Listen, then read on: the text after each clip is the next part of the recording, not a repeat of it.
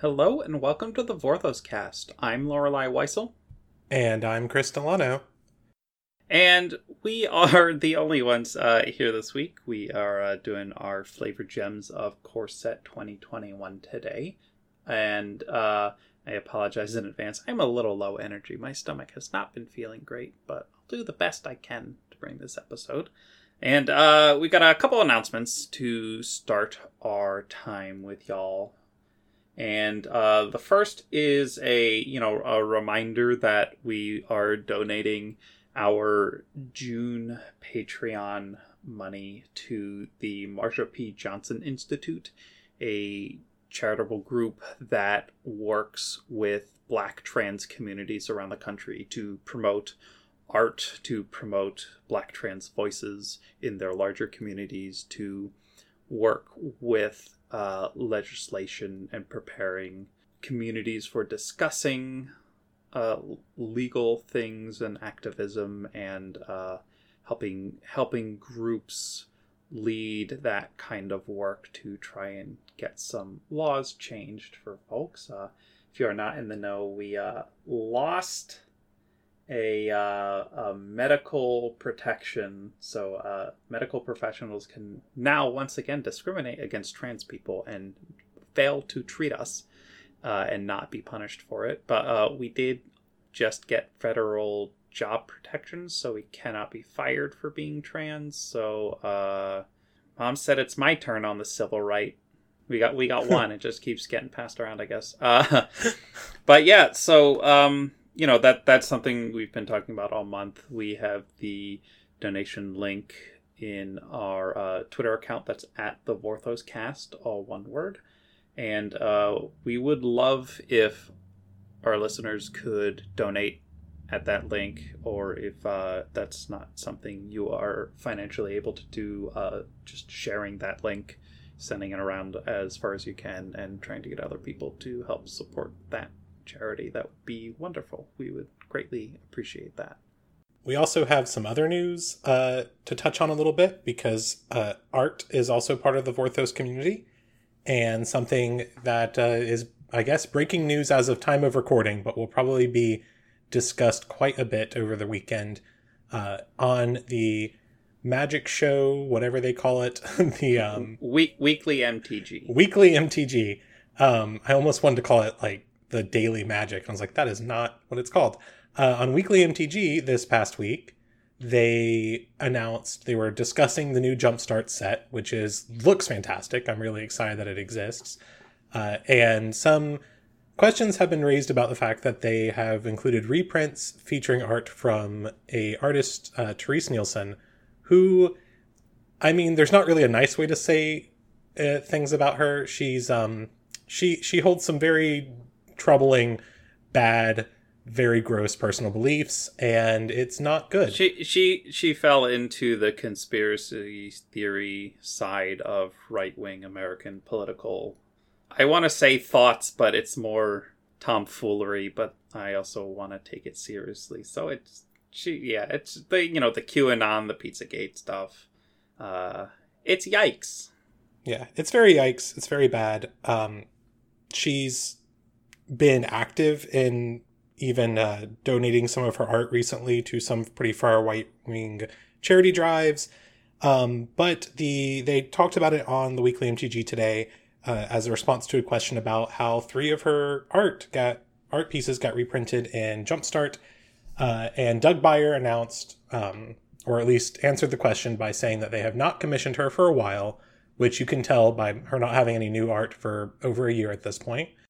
Yeah, her last commissioned piece was Echo of Eons in Modern Horizons, so it's been a few years since she's been commissioned. Yes, and he specifically said that she will not have the last reprinted art that they will use of hers is going to be in Zendikar Rising. I imagine that planning for art happens several years in advance of an actual set release, so I am just happy that we have some confirmation that she's no longer going to be showing up in your booster packs or in your sealed product at all, hopefully, following the end of this year. Yeah, I can't really speak to those timelines, so I won't. But that's something that has obviously been decided internally and kind of officially announced today. Last Thursday. Time, like, as we've mentioned on this podcast, time gets weirder when you record a thing on Thursday and release it on Monday. And with that, we head into our Flavor Gems of Core 2021, which Core Set normally wouldn't have a lot to do in a Flavor Gems episode, but I'm looking at our agenda, and this is as chonky of an agenda as it is for most regular Magic sets. This core set has a lot of really juicy Vorthos things going on in it. The first of which is the suite of Planeswalkers. So we have 6 Planeswalkers this time, 1 in each color, and then the colorless Ugin the Spirit Dragon, who's getting reprinted in Standard for the first time since Fate Reforged, which I am very excited about because that card is very fun to play. And the other cast, we have the brand new Sand Mage Paladin Basri Ket, who is from Amonkhet and is a disciple of Oketra. I will talk a bunch about him on Twitter later this week because the arena update is going to go live. But basically, he was a devotee of Oketra and sparked when he retrieved the arrow from her trial in the whole trial system they have on Amonkhet. So that's the Trial of Solidarity. And he felt such elation from doing a good job and being recognized by his god that he sparked. And when he eventually returned to Amonkhet, it was after the Hour of Devastation. And he saw a world in ruin and learned the truth of Nicol Bolas's deception.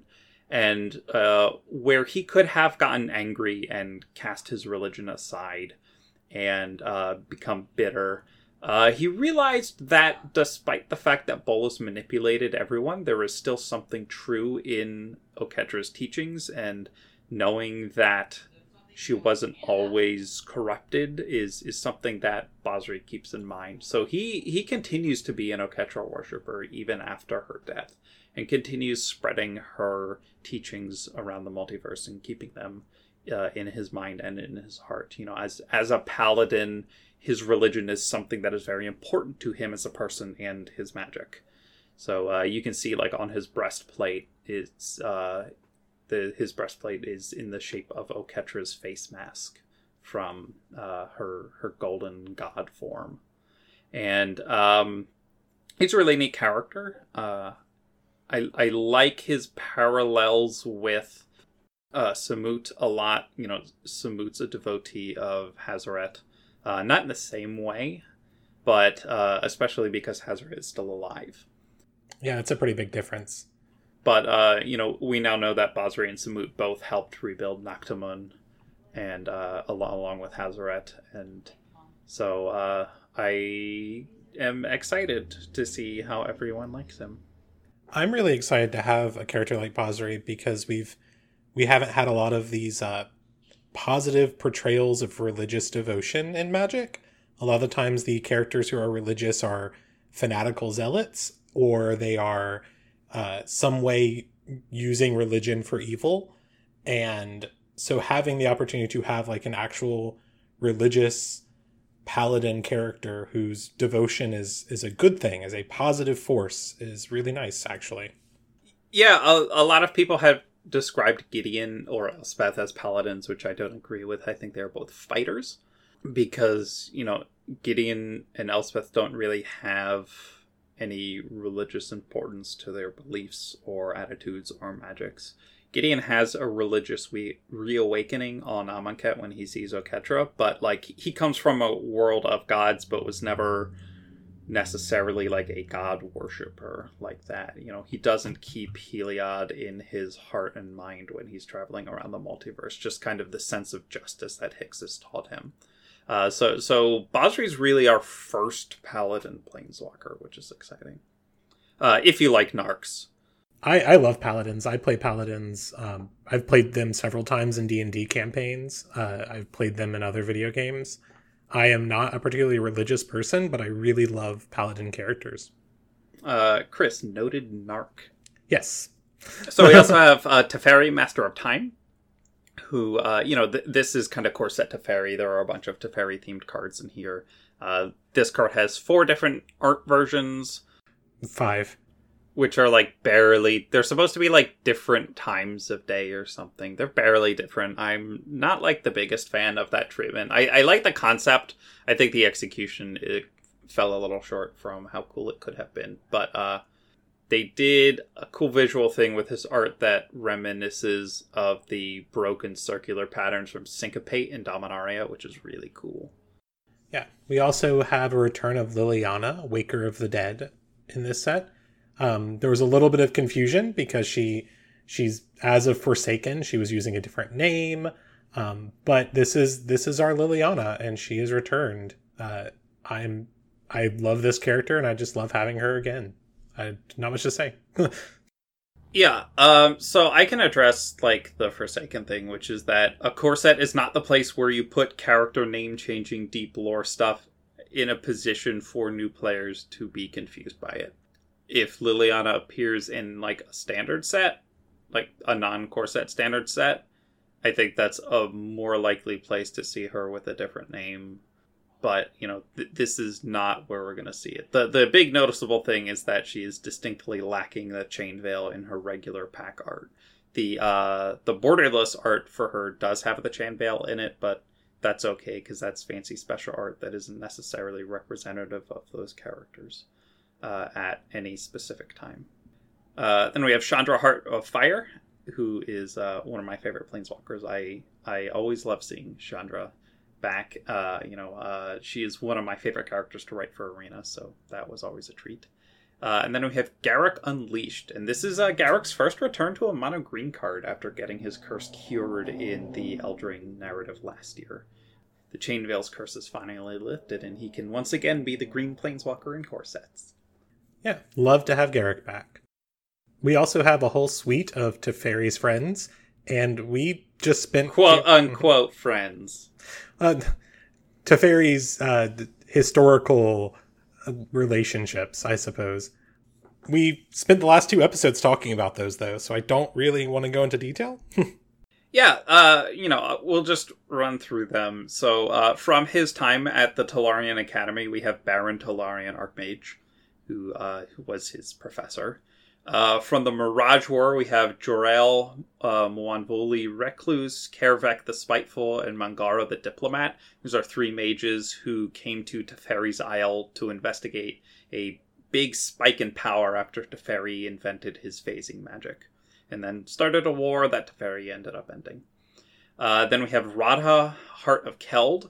Radha is a part elf, part Keldon warlord who traveled with Teferi during Time Spiral to help heal the time rifts. Radha had Planeswalker Spark, but she had not ignited and ascended yet, and her spark was burned out, sealing time rifts. So she doesn't get to be a Planeswalker, which sucks.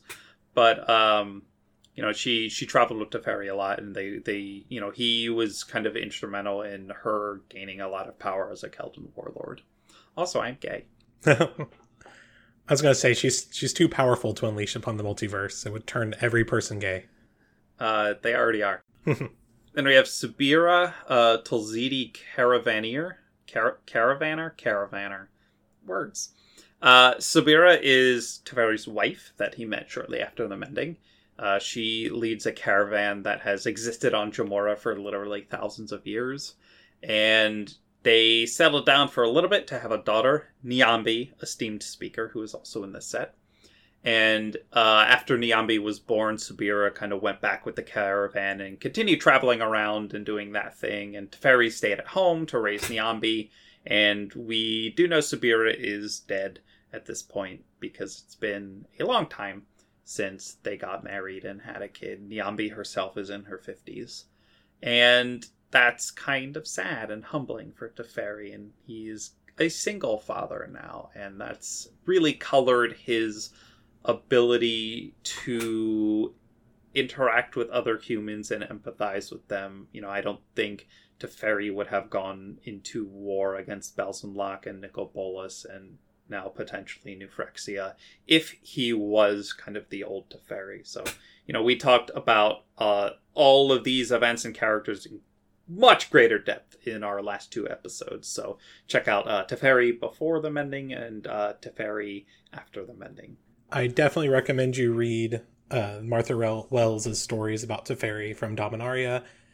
There's this wonderful moment where Teferi uses his time magic to stop Nyambi from hurting herself when she falls, and I think that is emblematic of who Teferi has become, and that moment right there just has stuck with me ever since reading those stories. Also, we have a few other legendary creatures who are really interesting. Brand new creatures. We also have a reprint of Azusa, who's just not relevant to the story right now. But in this set, we also got introduced to Gadrek the Crown Scourge, who is a younger dragon on a plane that we have not visited yet, or at least we don't know what plane he's from, who's really obsessed with stealing gold and treasures. It's weird for a dragon. Yeah, I mean, who would see that happening? We also have a very interesting character in Vito, Thorn of the Dusk Rose. Vito is incredibly interesting to me because he is an Ixalan vampire who is adhering to the traditional roles of the Ixalan vampires as we last saw them, but this is after the return of Alinda, the Dusk Rose herself. He is sort of standing in opposition to her in her attempts to reform the vampires on Ixalan. So he is fascinating, and I hope when we return to that plane, we get to see his interactions more with her. Yeah, he's really fun, because Alinda woke up and returned to the Legion of Dusk, and is like, hey, what are you jerks doing? Be nice to each other. And Vito is like, knocks over a like sacrificial thing full of blood and said, nah, I don't wanna, and pouts. Well, because of the way I just said that, now I can't imagine him having anything other than a John Mulaney voice. Yeah, so it's cool to kind of see a little bit post-Ixalan and how that religious fractioning is going to happen. Because I bet he's not the only one who is clinging to the older ways. It's especially interesting considering one of the most important religious artifacts of Ixalan is missing and was melted into scrap by Chandra. So goodbye, Immortal Sun. Don't know what that's going to do to that plane. Then we also have the Buy-A-Box promo, which is an adorable sort of pair of legendary creatures named Rin and Siri. Siri? I have to mispronounce things because Jay's not here. I think it's Seri. It's Seri. I would say Seri. Inseparable. And they were a couple of orphaned pet cat and a pet dog who sort of took to each other and are now inseparable. Cat dog. Cat dog. Yeah, the creature type is legendary creature dog cat. Dog. And they really could have just gone legendary creature cat dog. But I guess not. It's a shame the Simic mostly work with fish and amphibians because they would be the ones who could really do a cat dog. But those are the legendary creatures of the set and the planeswalkers. We also have several legendary things that are not creatures or planeswalkers. We don't get a lot of these in every core set because most core sets want to focus on legendary characters. But one of them that is definitely eye-catching for this set is Chromatic Orrery. I love this card. This card is so cool. It's a 7-mana legendary artifact that allows you to spend mana as if it were mana of any color, and taps to add 5 colorless mana to your mana pool. And it also has like 5 tap, draw a card for each color among permanents you control. But the most fascinating thing about it is the flavor text, which is visitors marvel at its design, unaware of the other world that inspired it. And if you look at the art, you can clearly see these 5 kind of glowing orbs circling around something silver in the middle. And it's 100% like a reference to Mirrodin. Even the name is a throwback to Vedalken Orrery. And around the pedestal for this, you can see Hexplate. So someone who had seen Mirrodin went and built this somewhere else, which is pretty cool. Yeah, we don't know where it's at, but it's definitely an acknowledgement of Mirrodin, which doesn't exist anymore. So Goodbye, Mirrodin. Hello, New Phyrexia. Hell yeah, all will be one. We also got a cycle of shrines, which is the returning art or enchantment subtype that Mark Rosewater had hinted at when he was doing his little hints for the set. There are 5 monocolor shrines and then 1 5-color shrine. So we have, they're all titled Sanctum of. So we have the Sanctum of Tranquil Light, Sanctum of Calm Waters, Sanctum of Stone Fangs, Sanctum of Shattered Heights, Sanctum of Fruitful Harvest, and then the Sanctum of All, which is a 5-color shrine, which kind of like doubles your shrine triggers. But these are all a reference to the Honden cycle from the Champions of Kamigawa block. And they aren't Hondens, and they're not on Kamigawa as far as we know. Well, they are definitely Japanese influence, so I wouldn't be Yes. surprised if they were intentionally set on Kamigawa, just different kinds of shrines. I don't think there's anything in the art that specifically says it's Kamigawa, but it could be. We haven't been there in a very long time. I mean, the fact that they're Japanese-inspired and we only have one Japanese-inspired plane. And their shrines, and the shrines have only existed on Kamigawa. I do recommend that you check out the cards, if only because each one of them, with the exception of, I think, Sanctum of All, has flavor text that is a haiku. And they're all really good. Just A+ flavor text work there. I'm not going to read all of them on the cast, because that's a lot of syllables to read. I was not on this text team, but I love seeing stuff like that. Cycles are really hard to write flavor text for, and this one, crushes it. And then we have one last legendary enchantment, which is part of the Teferi vertical cycle. Each of the planeswalkers got a vertical cycle, as it's called, where they had a common, uncommon, and rare card with their name in it that also corresponded with their planeswalker card at Mythic. And Teferi's rare was Teferi's Ageless Insight, which is a legendary enchantment. And it has some really wonderful flavor text as well. I'm always complimenting their flavor text on these cards. But this one is a quote from Chandra Nalaar to Teferi that says, "Fine, you know more than me, but do you have to be such a show-off about it?" And I love it because Teferi was kind of the original show-off planeswalker who was always trying to, make a scene in a way, either as a student or later on in his wonderful little short story with Joyra, where he just sort of shows off all of his beautiful accompaniments to being a mage of Zhalfir. So I feel like he and Chandra have a lot in common. In the fact that they're both cheeky bastards, sure. Yes. they are, Chandra's a little more goblin-y brained than Teferi is, but they both have good senses of humor.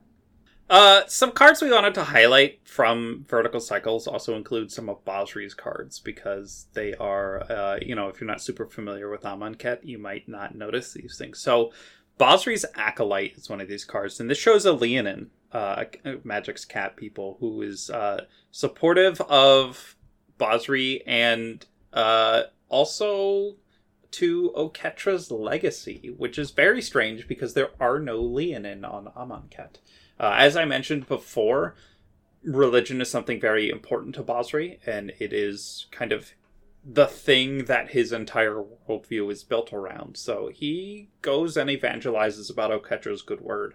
When he is doing things for the sake of solidarity, he's doing that in the ways that Oketra taught him. He is passing on those teachings. So this card is representative of someone from another plane, a Leonin, who is now kind of an Oketra believer, who, even though they are not from Amonkhet. And I think that's pretty cool. And, it's the kind of card, kind of like the Orrery we were talking about earlier, that shows that the multiverse is interconnected in some ways, especially via planeswalkers. So there's also a Leonin on Basri's Solidarity. So that is just kind of a neat little facet where you can show Basri's influence across the multiverse in really clear and concise ways. Yeah, it's not on our list, but I just want to bring up that we also, in that vertical cycle for Garruk, have Garruk's Harbinger, which is a beast that kind of looks like Garruk. It gave me some real Bonder vibes from Ikoria and reminded me of how the Bonders on Ikoria will dress like their companions. And in this one, Garrick's Harbinger kind of looks like he's got Garrick's helmet on. Looks a little similar to me. Yeah, and then we have a whole bunch of other cards that we want to talk about. So we're just going to kind of move through some of the smaller little flavor moments that we really enjoyed from this set. Yeah, I'll start us off with one of the first ones that I noticed that I think a lot of people might have missed is we got a reprint of Concordia Pegasus. And Concordia Pegasus was printed originally in Return to Ravnica, and then reprinted again in Ravnica Allegiance, and then once more in Core Set 2020. And it's kind of interesting to read the flavor text now after we've exited War of the Spark and we've gotten a little bit away from it. It had the same flavor text in Core 2020, and I don't remember us talking about it. But it's, in the cloudy skies and dim light of autumn, a flash of white wings is a reminder that better times lie ahead. And it's sort of just nice to think of Ravnica recovering from all of the War of the Spark terror that happened. And having this card as a reminder of that in the core set is just nice to have. Hope is nice. Yes. Turns out. We had a lot of cards from Ravnica, or at least several cards from Ravnica in this core set. And another one that also had really good flavor text is Secure the Scene, which is a sorcery that exiles a non-land permanent, and its controller creates a 1/1 white soldier creature token. So you kind of get rid of something and then create a guard. And it has the flavor text, you know it's a great show when the Azorius arrest the props, too. Judith, the Scourge Diva. So I don't know if this is pre-War of the Spark or post-War of the Spark, but the art definitely shows an Azorius guard standing in front of what appears to be a statue or a fountain or some kind of device that is absolutely covered in these Azorius ethereal sort of chains. And it's just nice to hear from Judith, too. I hope that she's doing okay. Yeah, she's hot. I'm gay. Things that just make me laugh. We have a new Aven Gagglemaster, who is a goose folk. And I just love that art. I love that name. That's just wonderful. It's so good. I aspire to do things that simple and that smile-inducing. A+ to whoever wrote that, and A+ to the whole team who worked through that after, all the coordinators and writers and editors and whatnot. That's an all-star creative text work there. Yeah, I saw some great gander puns with that card floating around. I think it's the first goose person we've had, but we've also had like crane avens, and it's not the same. I think Kaikar is a swan. No, Kaikar is some kind of crane. Okay. So a couple years back in Commander 2019, they made a card called Doomed Artisan, and it was last year, but okay. Yeah. It feels like it was a couple years ago. It feels like a decade ago. A couple of Commander releases ago, it feels like, because we just got the new Commander. But they had Doomed Artisan, and Doomed Artisan, so for those of you who don't know, I work in disability services as my day job. And so I have a lot of strong opinions on disability and accessibility representation. And Doomed Artisan is bad. It was not a good job of showing people with prosthetics because it implied that was a bad thing that the person did not like. And that it was something that should not be liked. But this person, the Tempered Veteran in Core 2021, has a beautiful prosthetic leg, and it just is shown right there in the center of the card, and it's beautiful, and it's just really good to have some inclusion that is not predicated around it being like a negative aspect of this person's life. This comes off the heels of Winota, who is a bonder from Ikoria, who is an amputee. She only has one arm. That card is very powerful, and it's really nice to see that kind of representation on such a powerful piece of cardboard in Magic. And it's something that Wizards has been doing a bit of a better job. It's something that's starting to be included in sets, which is really nice to see. It's something we never really got before, other than like Tezzeret, sort of. Body modifications are a little different, I feel. Yeah, like it's not entirely the same, but also it's not really my place to go talk about all the nuance there. But characters with prosthetics or physical disabilities are things that are starting to creep into Magic a little bit more. And when it comes to any kind of stuff like this that we have in art, stuff like this being like representation, even just beyond race or something, is body shapes, body types, ability, disability, that kind of thing. Seeing more and more and more of that is a good place to be trending. Yeah, I don't have anything else to say about that other than I appreciate getting that representation on the card. So a really cool flavor throwback we got was on this card, Primal Might. So this is a fight card where you can change the size of the fightiness of the creature. It functions as a pump spell and fight card. And this art shows an image of a very small member of the Sun Empire on Ixalan overlooking a city. And next to them is a big glowing form of Galta, one of the elder dinosaurs. It's just like a ghostly form, so it's not like Galta themselves. But it is, you can tell from the posture and the body shape and some of the spines on the head, the fact that it like mirrors Galta's pose in Galta's actual card. That's a really cool throwback. I like when stuff like that pops up.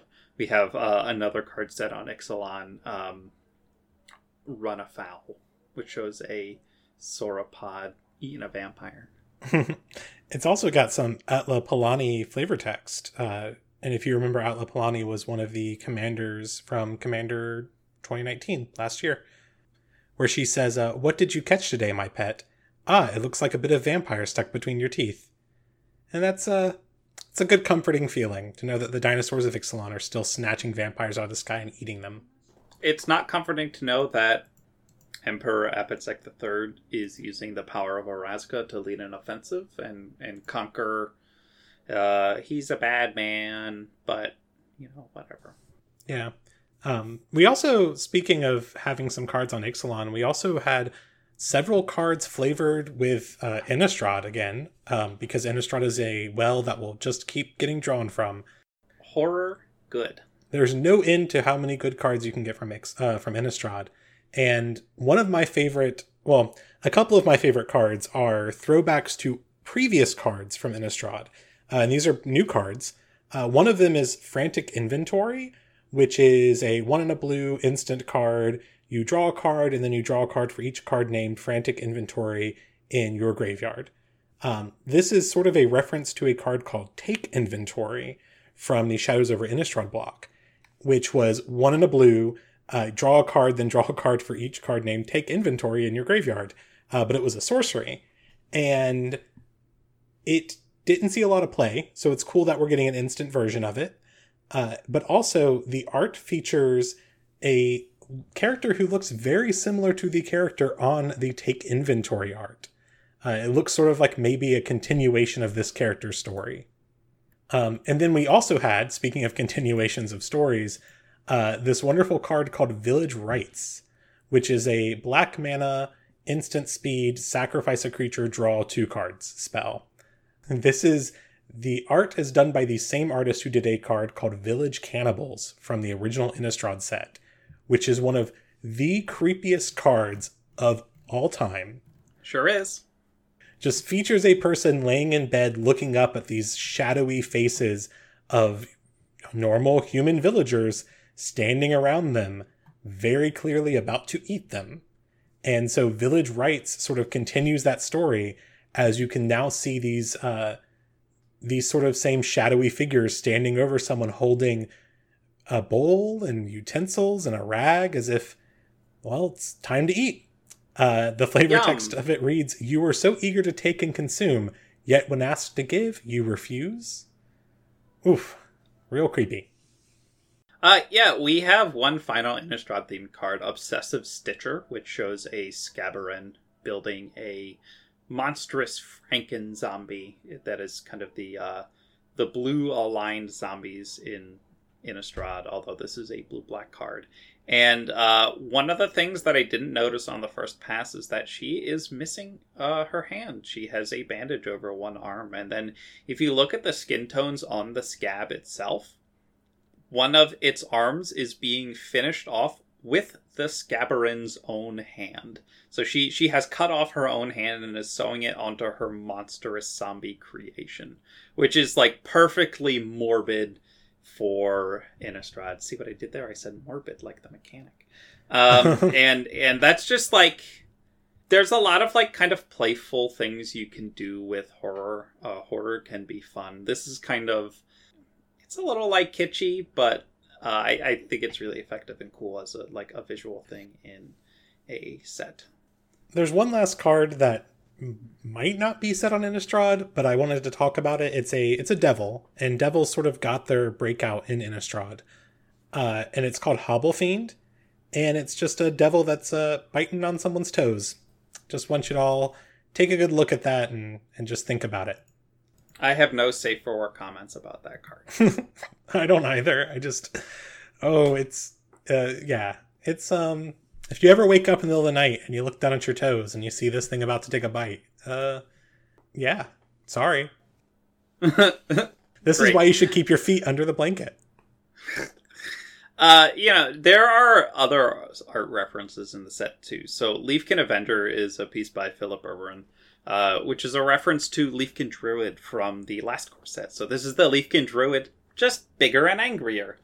And that's cool. I like when art references older Magic art, even if older is only 1 year old. Yeah, and then we also had a couple of cards that we would be really remiss if we did not talk about them.